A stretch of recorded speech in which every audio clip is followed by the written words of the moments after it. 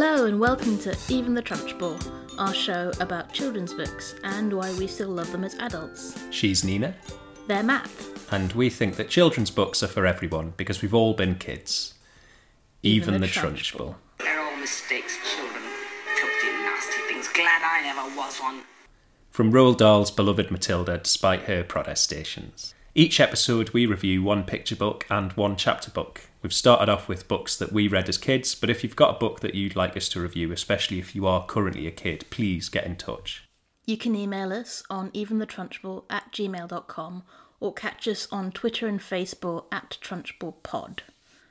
This month, in honour of everyone going back to school, our theme is We Don't Need No Education. Yeah, so we're doing The Wind Singer, classic from our childhood by William Nicholson. There's lots in there about the oppressive nature of exams, so that's going to be great. But first, we've got a lovely picture book to talk about. Yeah, our picture book is The Year I Didn't Go to School by Giselle Potter. And it's something a bit special and unusual, isn't it, Matt? Would you like to tell us about it? Yes, so The Year I Didn't Go to School, it's a picture book about a kid who spends a year out of school with her parents who take her off kind of round Italy with a travelling sort of street circus act, doing a puppet show and getting into all kinds of different scrapes. Living in a van. Yeah, but what's really lovely about it and what's kind of different about it, it's an autobiography, and I've never come across this before in a kid's book, so it has all the kind of like whimsy and charm and really lovely illustrations that kids' books always have, but there's a little author's note as well addressed directly to the kid reading the book. Giselle Potter telling us that when she was a little girl, her parents did take her off around Europe with a travelling circus act. I love that because autobiographical storytelling is kind of my wheelhouse. Like a lot of my theatre shows that I've made and some of the ones I've directed have been about that. Seeing it in a kid's book, there's something really lovely about that, and kind of something that might be seen as quite an adult or even possibly slightly dry sort of form being introduced to a kid in a really exciting way. And yeah, it was just a really nice, I think a really bold choice. Yeah, really unusual. Yeah. I really like it's the sweet kernel of truth in the adventures and the misadventures that they're slightly too random, really, to have made up. Yeah. Like completely. when the first day they set up their theatre and they don't know about like theatre laws in this city, and so they immediately like attract the attention of the police and get moved on. Yeah. Because they haven't got a license to perform, and then right away the van gets jammed in this little tiny narrow street and the nuns come and like give them a push out. Yeah. It's great. Yeah, and then so our protagonist kind of keeping a journal all the way through this. Yeah. I love this bit as well. One afternoon while we were having a picnic, Chloe and I found a shiny red purse. I put it over my shoulder and wiggled my hips from side to side like a fancy lady. Signore, signori, look at my new purse, I shouted. But inside we found a card with Signora Carlotta printed on it and an address. Mum made us track the card person down and return her purse. Carlotta was so happy she invited us to a party at her pizza garden. We ate little pizzas with thin crusts until our bellies puffed up, and we watched people dancing under the sparkly lights. It fits our theme, really, of her education for that year was going away and doing that, and that's kind of as valid as... It's briefly mentioned that she and her sister do their lessons in the evening before bed, that they're doing some sort of, I don't know, like correspondence course or just reading maybe. So there's like a little nod to, we did something to keep up. But basically what they're doing, they learn Italian, like she learns to spell a bunch of Italian words, like due bambine. And la signora and la pasta, the things she needs to know, like we're two little girls and I want some pasta with an egg, The little sister Chloe is so little that she can sleep in a drawer, which feels really sweet. So she must have been tiny when they left. She's performing by the end of the year a little bit, but she must have been about 1 or 2. It feels so cozy. Yeah. And there's this interesting thing in it about performance that, like, the protagonist is very shy until she puts her mask on. And then she can go out there and roar like a lion and sing like a bird. Yeah. You know, like... And, there's this great bit where, like, Chloe's supposed to go on and perform and Chloe's the baby. And she gets frightened of the audience and cries and runs off stage. And then there's this brilliant line about, like, I put on Chloe's tiny panda mask and it was still wet on the inside with her tears. I know. Oh, it's beautiful. It's really beautiful. And like you said, she's keeping a journal all the way through. All these like normal, like annoying things as well. So they're playing this game where they're stomping around frightening the pigeons. And then Chloe, the little one, steps on a dog's tail and gets bitten. It's just written up in this very like young child's diary way. Where, well, it's got all like little pictures and stuff in the journal and that as well. Isn't it? Yeah. And she's pasted in the paper wrappers that came around the fruit. Yeah.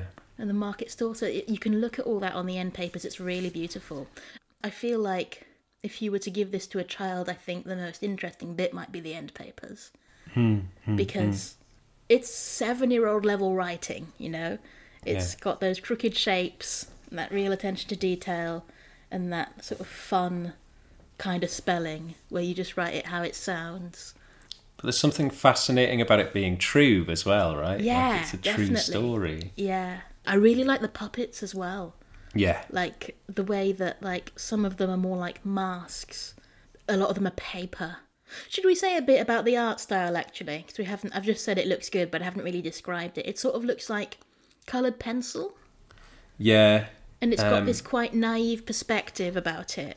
The faces are very big and round. Yeah. And expressive. But also it's like really good drawings of, you know, recognisable landmarks in Italy too. So you sort of always know where they are. Yeah, the stuff that isn't people feels like it's drawn much more realistically. It's still cartoony, like you got these little cars and stuff, but like the sort of the town square scene, you got like the van and the fountain that are sort of sketched out quite well, but all of the people are kind of like... Oh, I love like the big Italian men with like tiny little espresso cups. Yeah. Watching them get stuck in the alley and not helping until the nuns come and give them a look. Yeah. Who's this for, Matt? I think in terms of age range, being read to like 3 and then reading to yourself maybe from like 6 or something. Yeah. I think maybe it might be a really nice one as well if you were a parent or parents with kids and you're like relocating or moving away somewhere. But I think it's also probably really interesting to children who have never had a year out of school and probably won't. Yeah. Because I think when you're in that school system, and everybody you know probably is in that school system, and it just feels like it's what everybody does, and I think it is interesting and important to remind people that there are options, that not everybody does this, that some people choose to do it otherwise, and that's not less valid as a way of getting educated. Also, if you've got a kid in your life who's maybe a budding writer or a storyteller, like I think this would be a really good thing to give. There's always that moment, especially if you're into writing, when you first clock that stories are just made up by people, that they don't just exist in this kind of unreachable plane. And I think this really breaks down that wall really well. Well, and it's so easy to see the relationship between the diaries as they were written then, and then how that gets turned into a book. If you're interested in the process, there's a lot to see there. And that would be really interesting to look at as well, maybe in a classroom.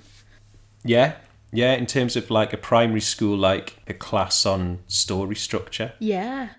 I might do it, actually. I might nab that.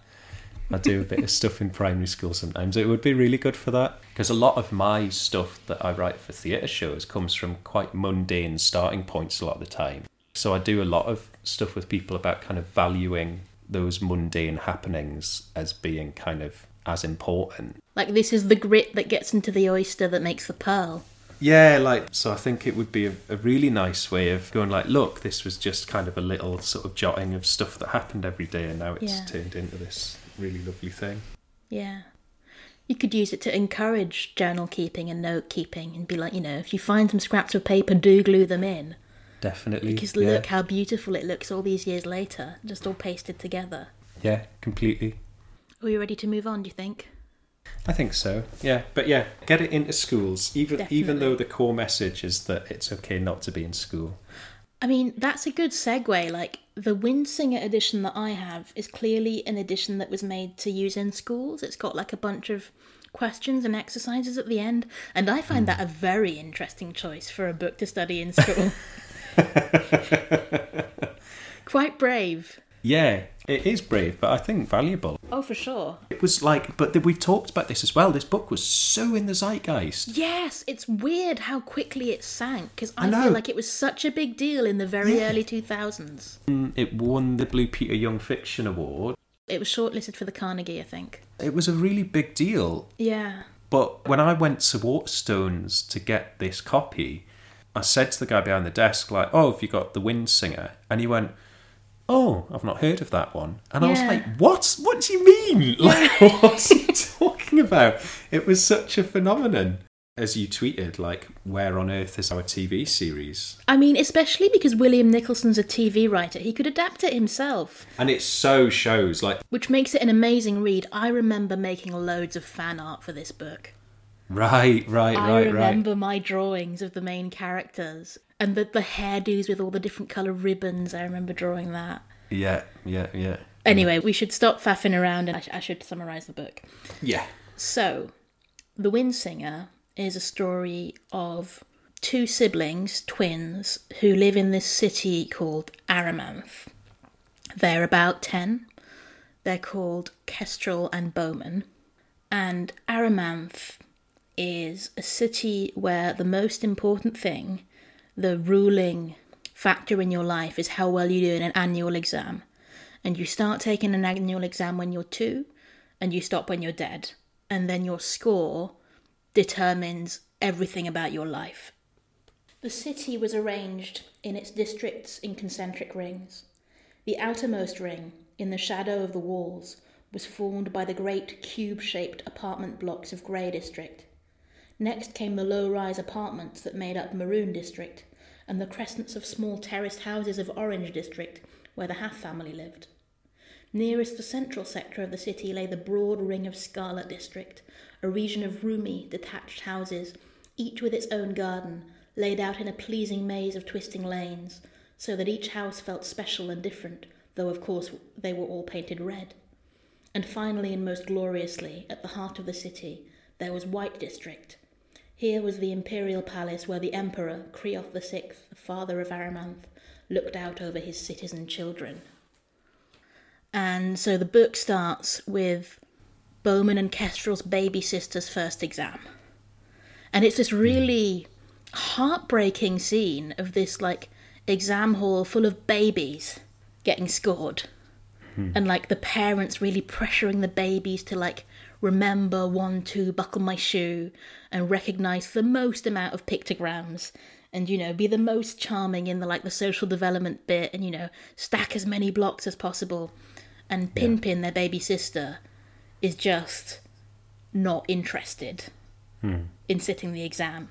She won't stack the blocks, she won't talk to the examiner. Like, she's just not complying. And she's a baby, and the whole family feels so sad. So Kestrel, the girl, is the more fiery of the two twins. Bowman's very thoughtful and very timid and very shy and very compliant. And Kestrel has this fiery temper, quick to anger. And then when she is angry, she has a really hard time calming down. So, because of the sisters' exam, they're late to school. The teacher's horrible to them about it. And then Kestrel enacts this act of rebellion where she runs into the central square of White District, the middle of the city, where there's this piece of art that really doesn't seem to fit with the rest of the city. It's like this, it's called the Windsinger, the eponymous Windsinger. It's like a wooden statue with, like, leather scoops and pipes, sort of like a musical instrument.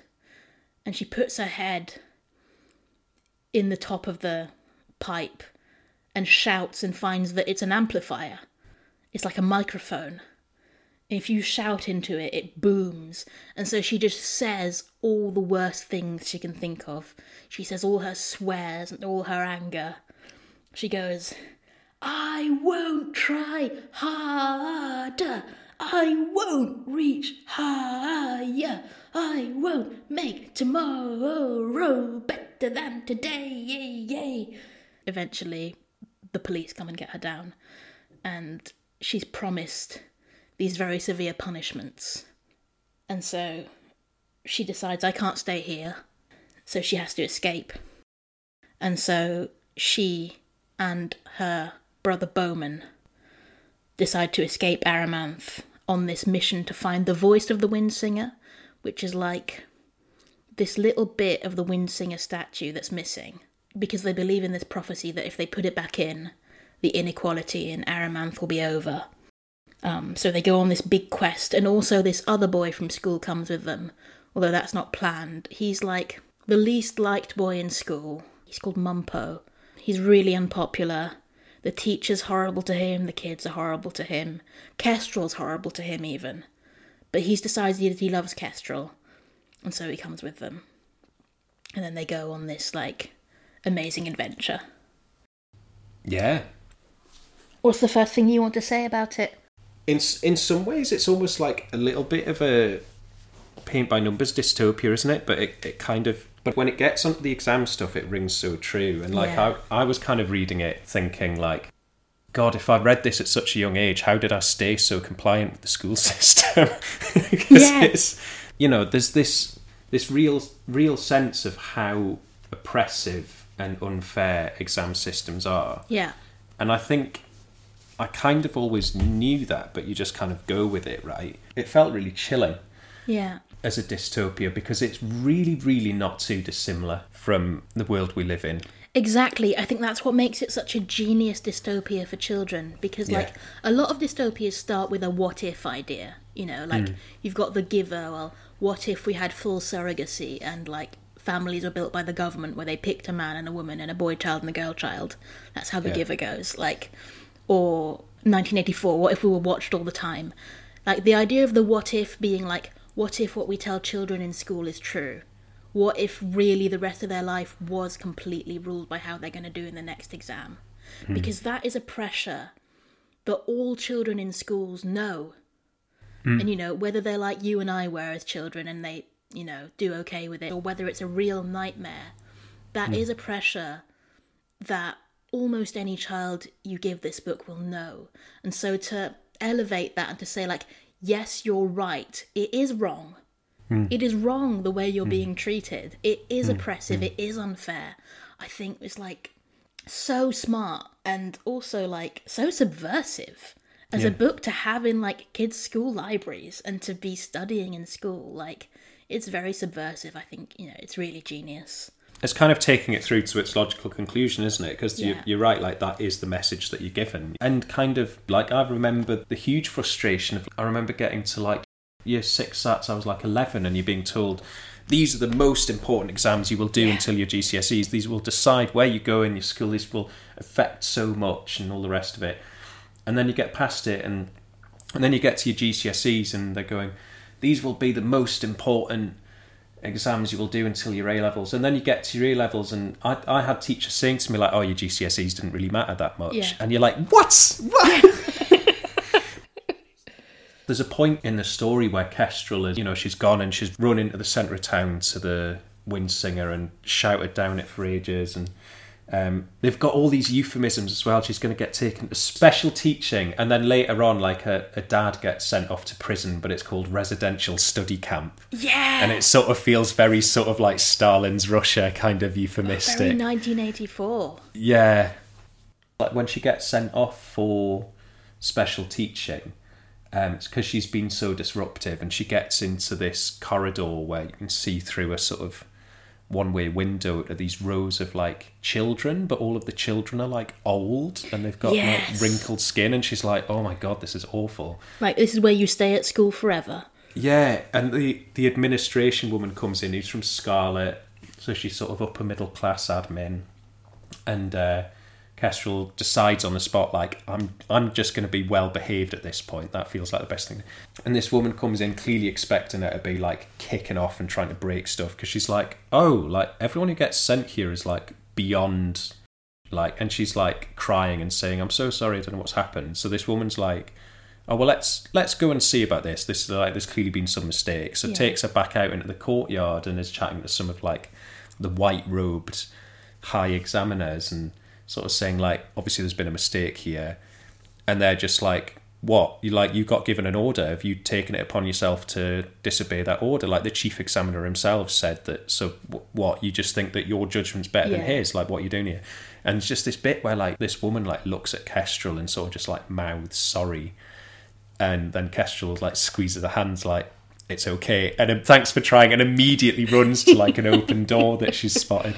But it's that thing that's so oppressive of like everyone is engaged in this, there's a level above and a level above, and you're going to get wrong off someone else, that it's this complete unbreakable unhappiness. We should zoom in on the classroom, because this happens at a granular level in the classroom where the children are ranked according to their test scores.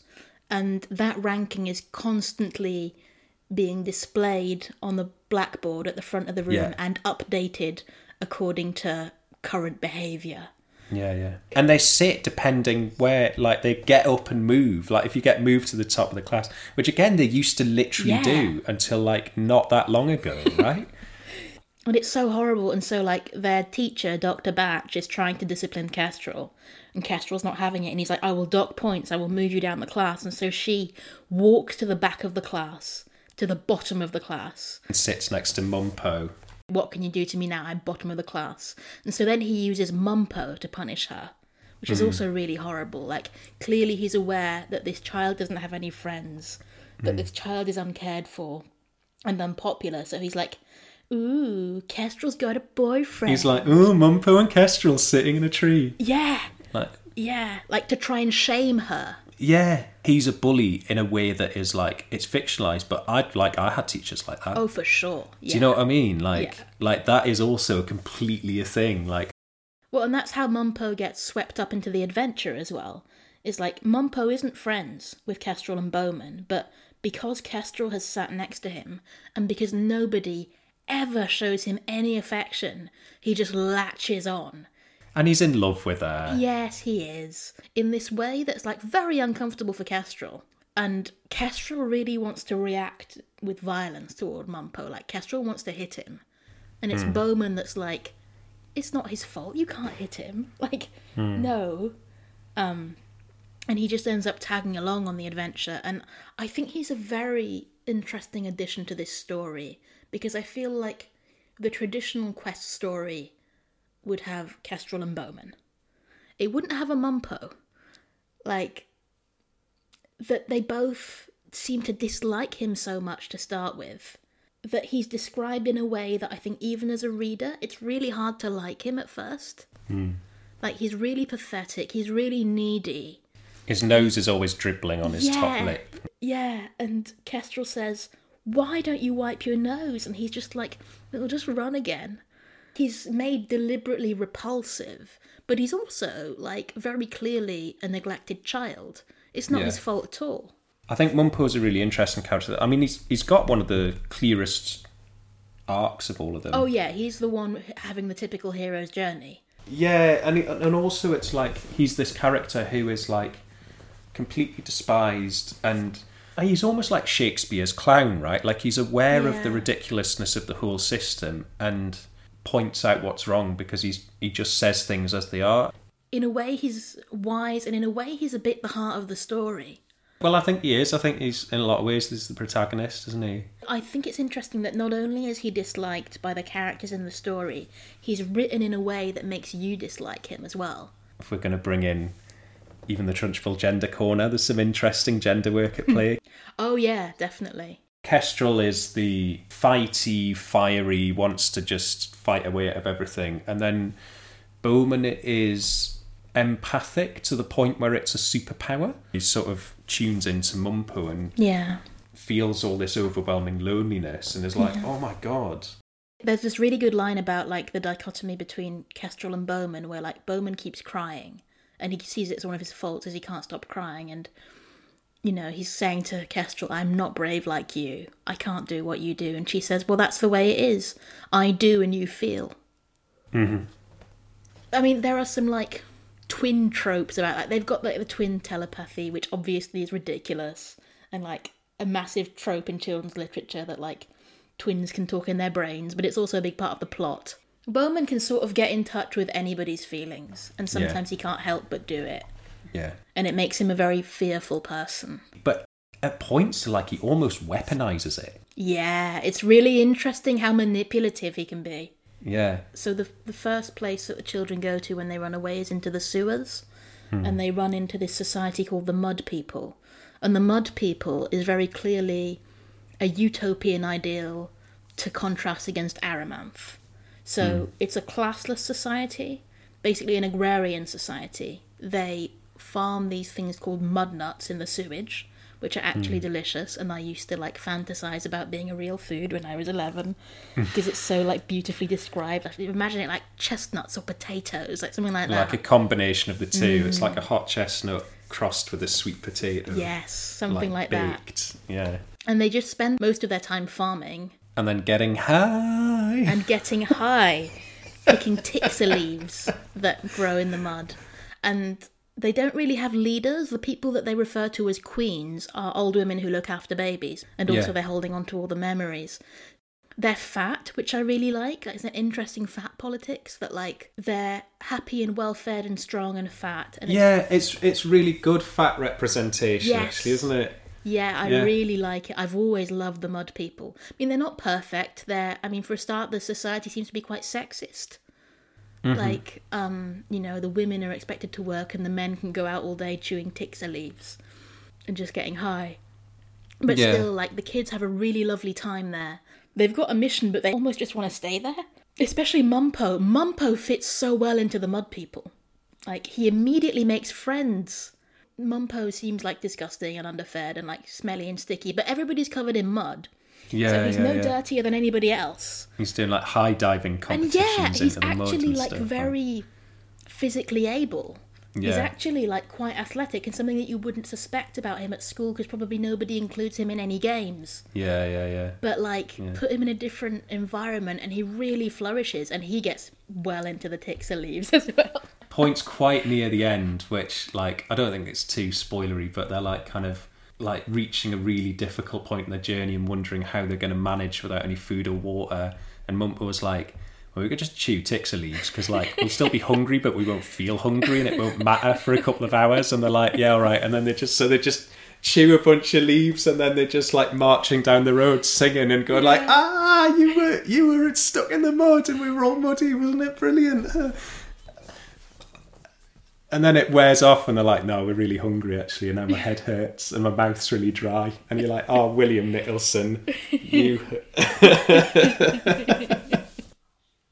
Well, just one more thing on the Mud People I think is interesting. Is like, it's that classic dystopia thing. Like, the Mud People are just like this forgotten underclass. Like, they literally live in the sewers. Yeah. The chief examiner initially uses it to Kestrel as a kind of like, you don't think you can go lower, look at this, like, I'm going to take you down to the sewers, look how you can see people, like, there are people who live down here, this is what is below us, like, this is why we keep doing it, so we're not them. But then they get down there and it's just this, like, they're just like, oh, we don't have to worry about anything, like oh, you poor skinny things. Let me read that bit, actually. It's page 109 in my book, and I want to talk about their accent then as well. So this is a child mud person talking to her mum after Kestrel, Bowman and Mumpo arrive. Why are they so thin, Mum? Not enough to eat. No mud nuts up yonder, see? No mud nuts. They don't have the mud for it. No mud. Don't ye forget pollen. You my lucky girl. What is that accent? Well, it's West Country, which Right. it's kind of Devon, which is standard go-to Paul Pearson country bumpkin accent. Right, yeah. And it's, I think, because it's like old-timey English, kind of like there is a laziness to it as well. I think there is a thing where it's just like stands in for...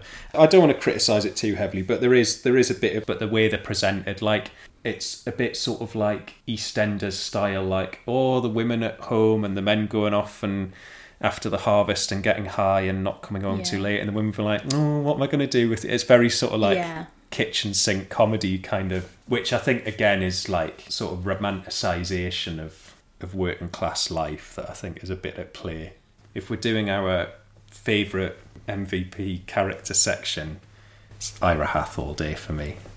Yeah, so tell us a bit about her, because I think we haven't made clear who she is. She's Kestrel and Bowman and Pimpin's mother. Named after Ira Manth, who was a prophet of the Manth people. She's got that kind of playful, dramatic thing, but she's a bit of a hippie mum and is just like completely anti-establishment. When the kids are away, she goes and does her own Windsinger camp out, sitting on it, having a picnic and doing a prophet thing. So she's got a bedspread that she's cut up into clothes. That this bedspread has always been a quiet, private rebellion because it's rainbow coloured, basically. But she wears this as clothes and walks the centre of town. She liked being a wife and a mother, but she had just discovered she liked being a prophetess more.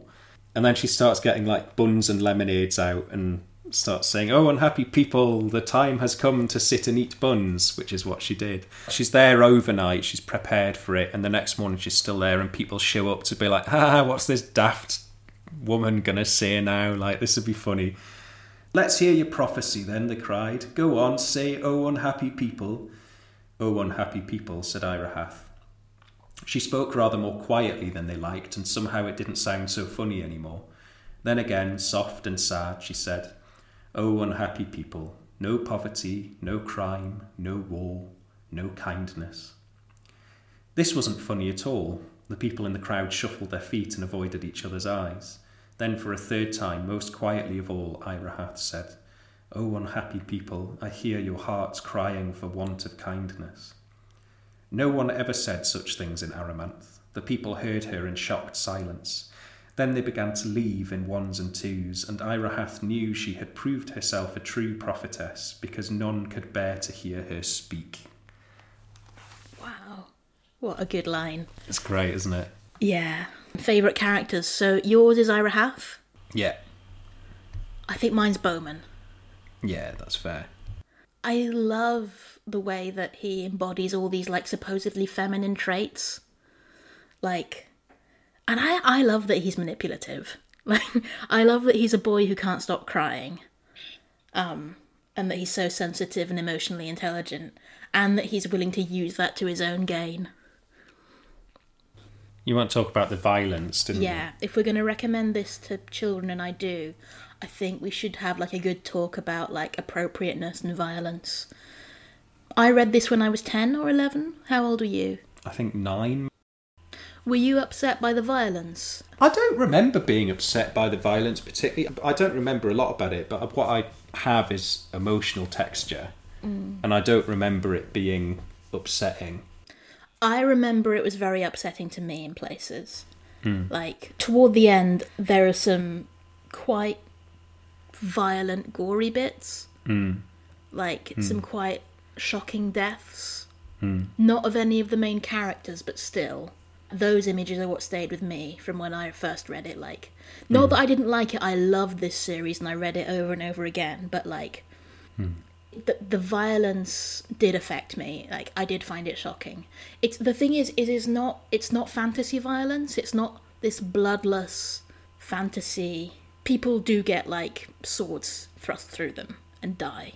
I think it's good. I think it's really good, and I think most kids will be able to handle it. Like from like you said, 9, 10 up. But be aware, maybe, if you've got someone who's more sensitive to that kind of thing. Yeah. I think that's fair. I mean, I think it pulls punches with a bit. I think it softens the very sharpest edges. But, yeah, there is still, a lot of death and sacrifice. There's a lot of animals dying, and some children are very sensitive to that. Children who really love animals. Yeah. Kids who really love wolves, for example, might find that bit really upsetting. Yeah, yeah. Like, there is some quite gory animal death. There is a whole lot of wolf death. Yeah. If we're getting into like who's this for, I would say give it to your reluctant reader. It's really fast paced. Yeah, I can tell he's a film writer. Yeah. Yeah. The language is really accessible as well. Yeah, yeah. Like, it's really not difficult. Yeah. The chapters are short. It's Yeah. very action packed. It's quite dialogue heavy. Yeah, really good route into reading. Definitely. Yeah. Give this to someone who hates exams. Yeah. Give this to someone who loves sitting exams and is really good at them. Yeah. Yeah, that's important as well. Yeah. absolutely. History buffs, I think, would really enjoy it. Oh, yeah. I say I read it at 9, which is probably the lower end, but I think this would stay to kind of 14, I think it would still. Well, and then there are 2 sequels, and those would carry you through teenage, I think. So, that was episode 21 of Even the Trunchbull, and remember we're going monthly now, so episode 22 will be on the first Thursday of November. Yes, lovely to be back in your ears. Thanks for listening. Once again, if you've any thoughts on books you loved as a kid, or love now as a kid, let us know, or ask a grown-up to let us know. We're at eventhetrunchbull@gmail.com, or catch us on Twitter and Facebook at TrunchbullPod, or on Instagram we are at eventhetrunchbull. Intro music for this episode and every episode is What a Wonderful Day by Shane Ivers. And remember, kids' books can be for everyone, because we've all been kids. Even the Trunchbull.